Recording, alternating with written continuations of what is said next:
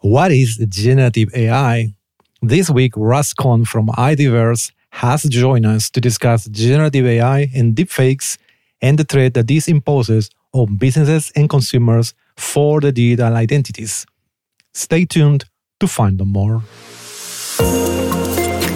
Let's talk about digital identity, the podcast connecting identity and business. I am your host, Oscar Santolaya.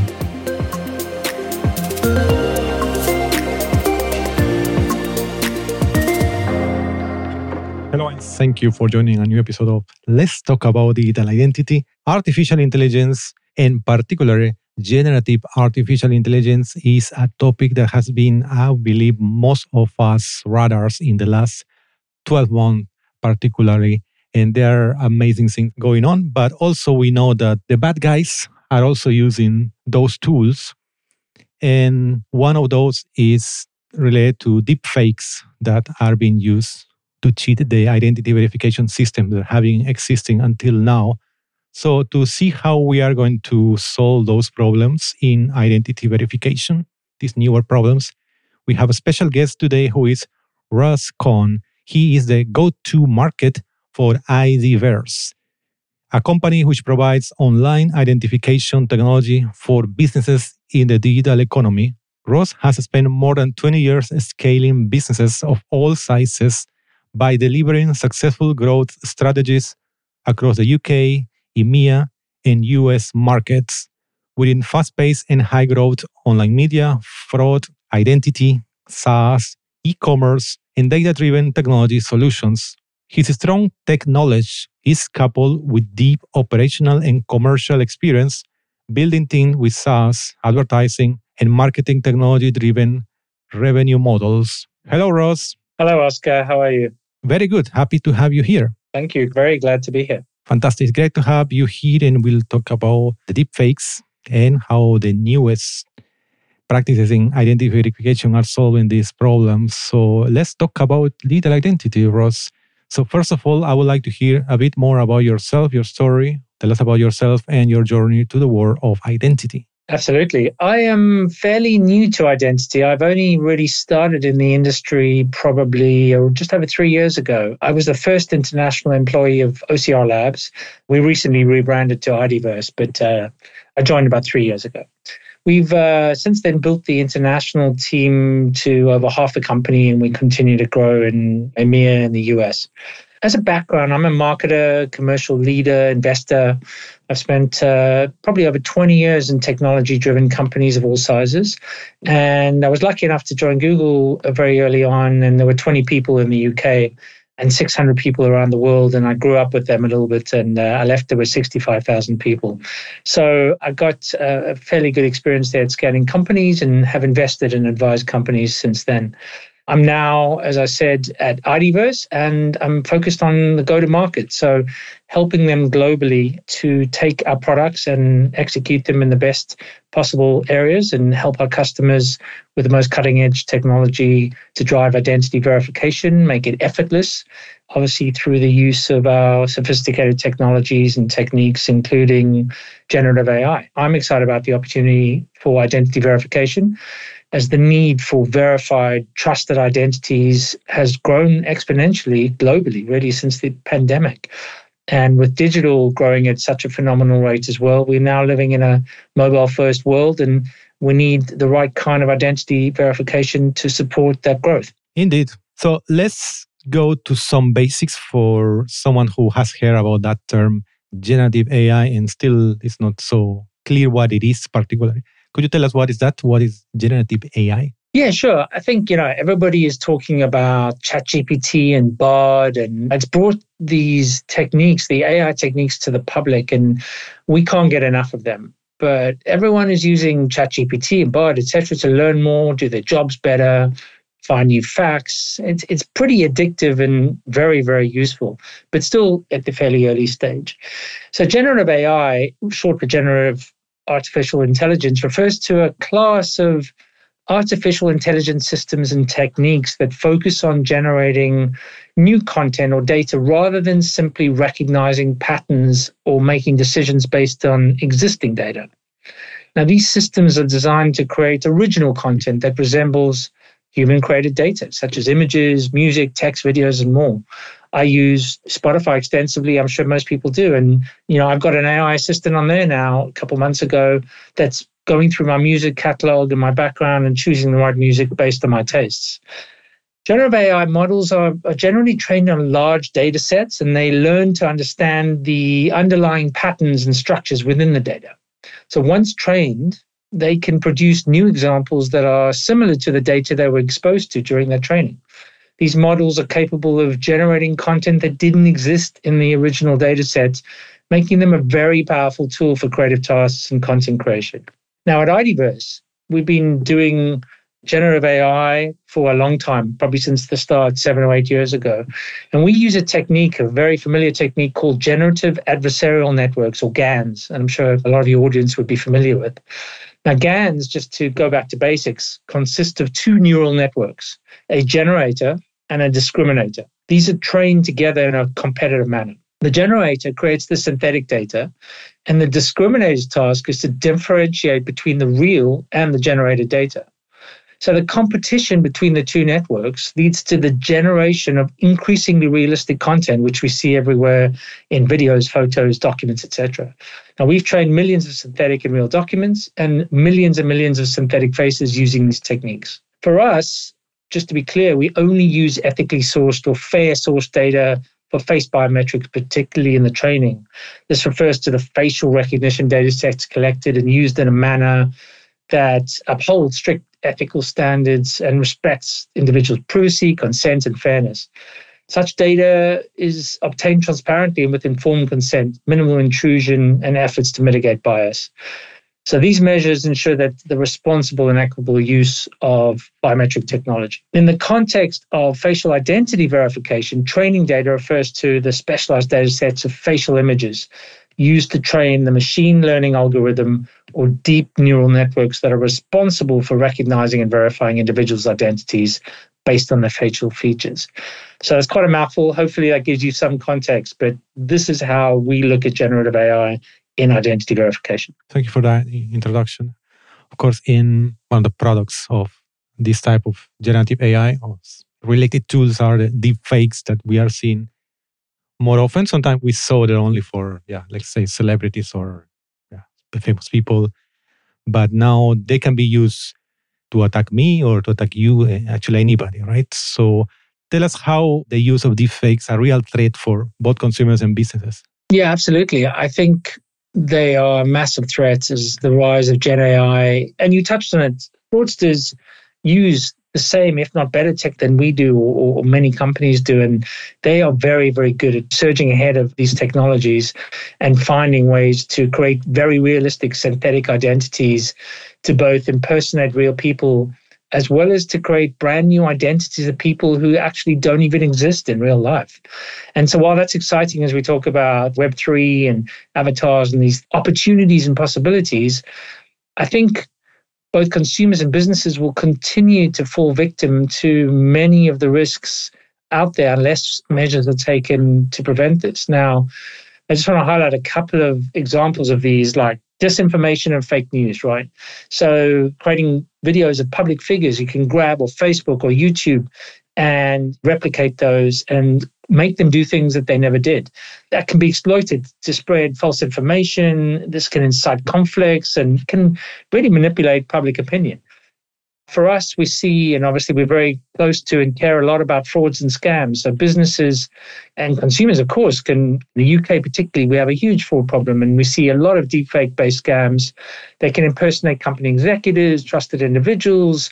They can deceive employees or the customers who can make them reveal sensitive information for financial transactions. We've seen some of that just recently with MGM and the US in this recent breach. We don't know exactly, but we do know an employee was actually targeted.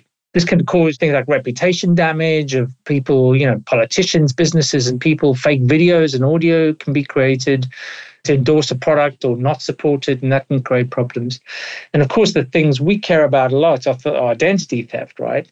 And deepfakes can be used to impersonate individuals, leading to identity theft. This may result in unauthorized access to personal data or systems, and of course, manipulation of financial markets, personal bank accounts, breaches of banks. So this can cause big issues like privacy concerns, security threats, and erosion of trust through the wide use of this. And internal security problems for businesses, and privacy for people when they're violated and their identities are stolen. So it's very, very important that we understand these threats and start to mitigate and create ways of helping to support and stop these practices.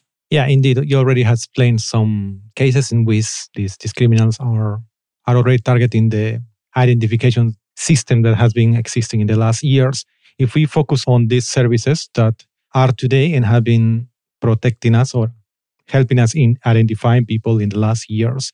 So what are the biggest pain points of the weaknesses that they are being attacked by these criminals? Yeah, look, I mean, there's a lot of weakness in existing systems, which can come across in the fact that vendors don't disclose, for example, that they don't use their own technology and they can't always deliver on their promises. So I think a lack of global document coverage, old style techniques like templating, exclusion, like racial bias, gender and age in these poorly designed systems can cause huge problems. And systems that don't have the ability to understand where these attacks are coming from with these synthetic IDs. We create all of our own tech in-house, so we don't use external vendors to drive our fully automated solutions. So we feel pretty confident in, but there are, as you mentioned, these legacy systems that we've relied on that aren't necessarily up to speed.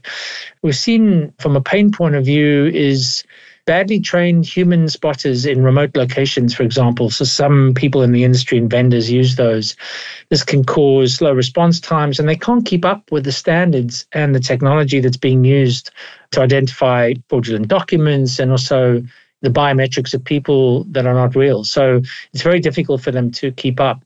And then we've seen an issue around a lot of bias or differentials in the natural bias that's in previous ID systems designed by traditionally older white male engineers. And that's a problem because these biases are built into these systems.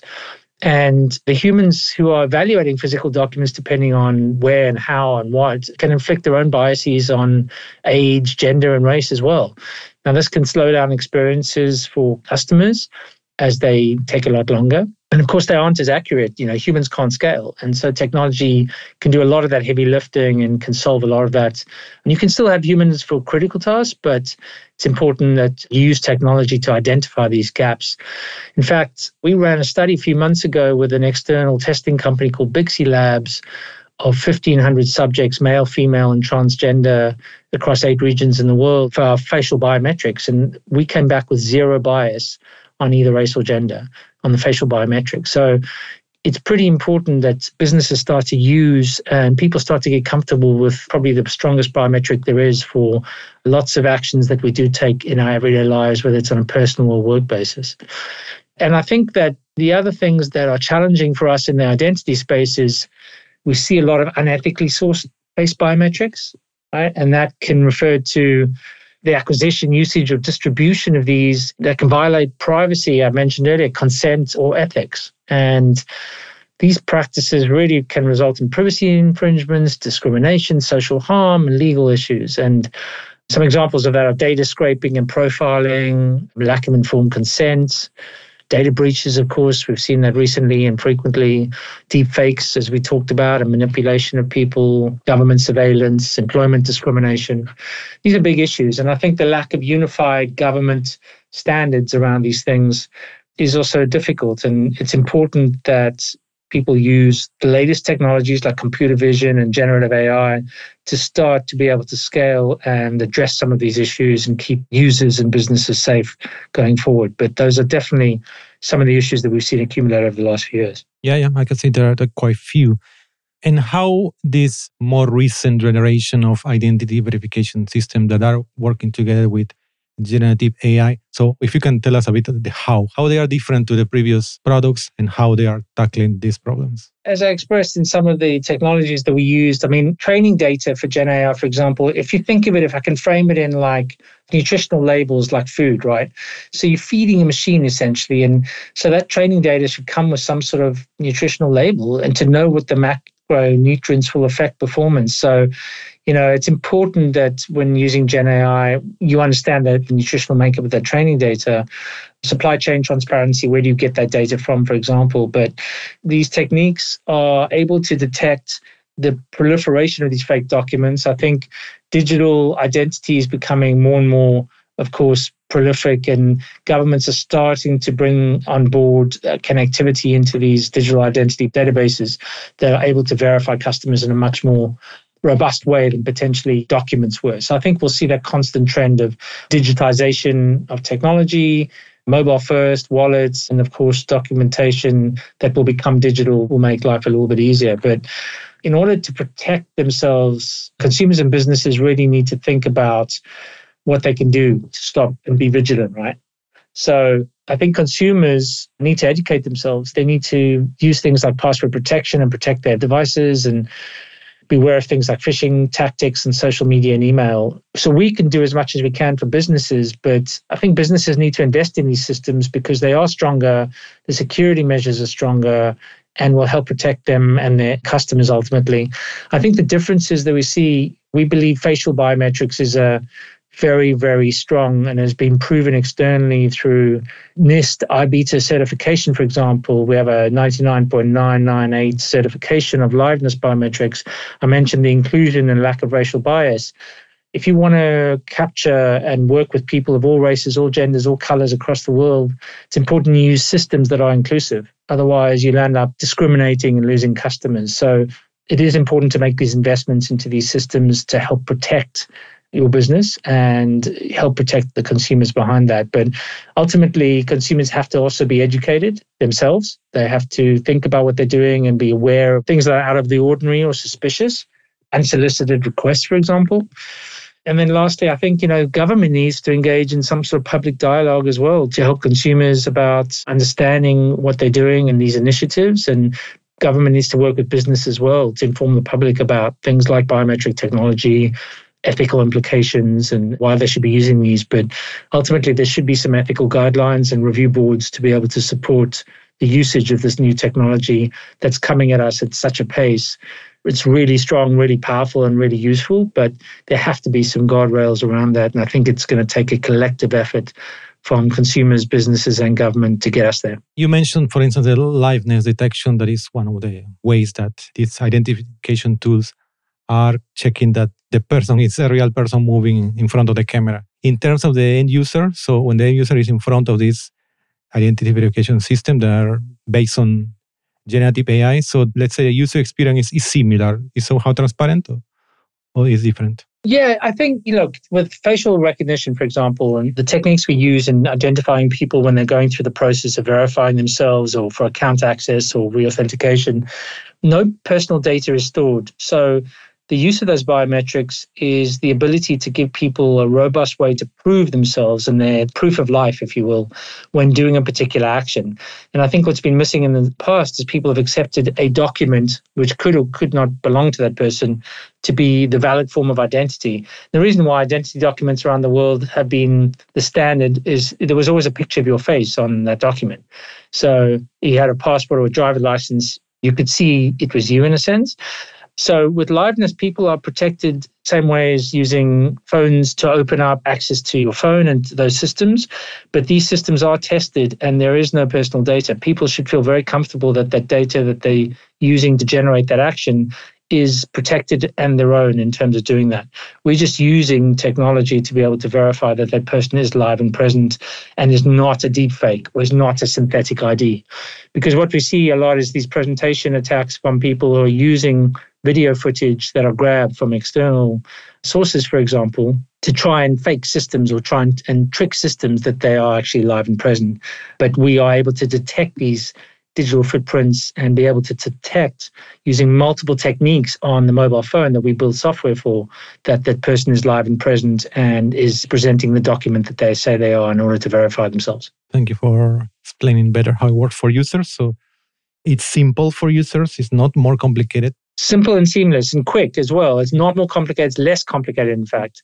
Right. So when you present it with it, there has to be a trust, of course, in the environment that you're doing it and providing your face to do that. But ultimately, it's safer and quicker and ultimately more secure than any sort of biometric that they might have used previously. Yeah, it's true. You mentioned also faster. Sometimes I think I've been in front of these systems and you are waiting a little bit in front of the camera, right, until it processes. Yeah, look, it depends on the speed and the connectivity and the region you're in, and it might be the phone and your mobile network, for example. But we account for all of that in the software that we design in helping people to process that. So we shoot like a live stream video and we take the best shot out of, about 100, 120 frames that we shoot out of that video. It's a very quick 2 or 3 second capture. And we're able to compare the best quality face to the document that's presented in this process. Now, we can account for age, facial degradation, loss of hair, glasses, etc., because we are looking at the underlying structure of someone's face when doing that. So we're 3D mapping essentially that person's face and are able to then tell against the original document that's presented if that person is the same person. It's very hard to do with humans, for example. And that's why technology can do a lot of this lifting very, very quickly. We can do it in seconds and verify that person against very old, very aged documents or changes to their facial structures. And so we are very excited about how these techniques can verify people to the grade that I mentioned before. Yeah, indeed. It sounds like there's a lot of innovation here in what you are describing. So what would you say, looking at the future? So what is the future of generative AI in identity verification? We're excited about Gen AI's ability to create these huge data sets of synthetic personas, because it's going to help prevent fraudsters trying to use the synthetically created people and documents that they create to trick and penetrate low-grade systems. And the more people we can support, the more businesses we can get our technology into, the more we can stop the synthetic IDs and penetration attacks that are happening. And we're seeing the velocity of these increase as we see better and better tools and faster processing time to be able to do this. So the ability to cover the identities of the world's population through technology and create inclusivity for all ethnicities, all genders, means that people can be granted access regardless of where they live, what device they're using, what color they are, what gender they are.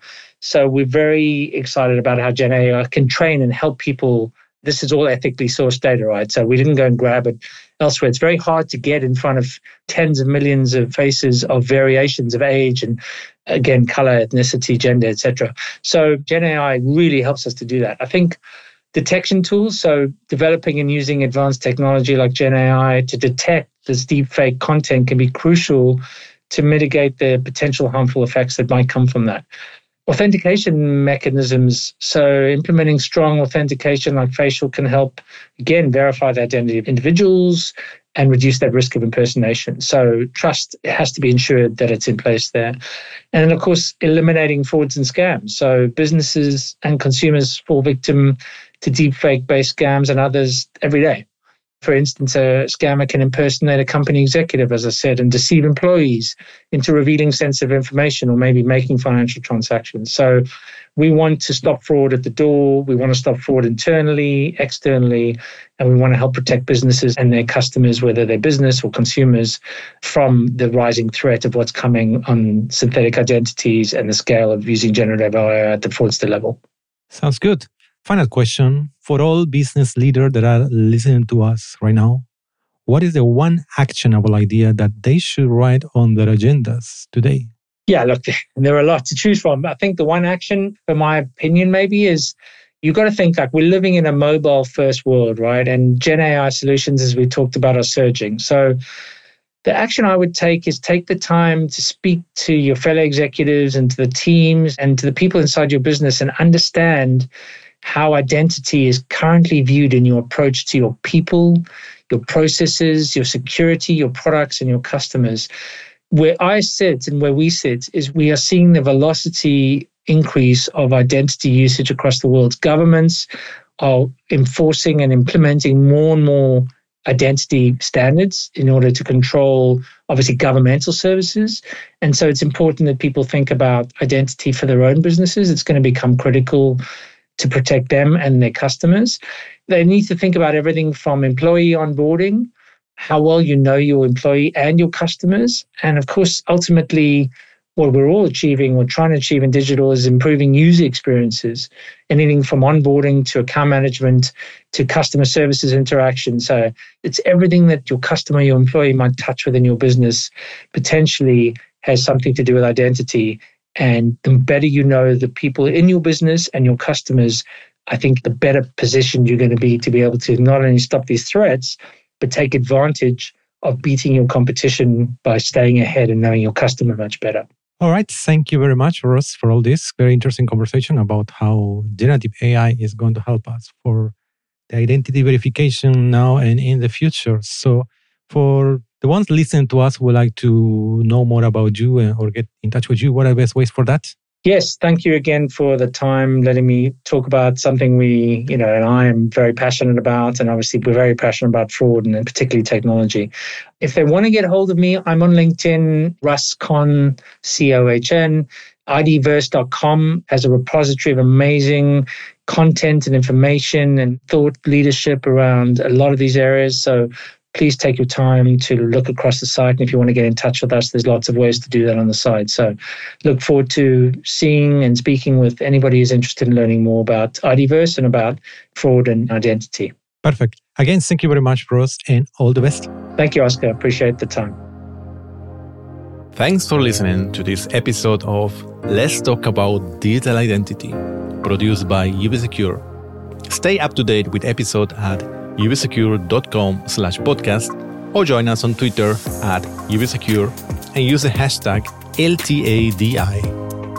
Until next time,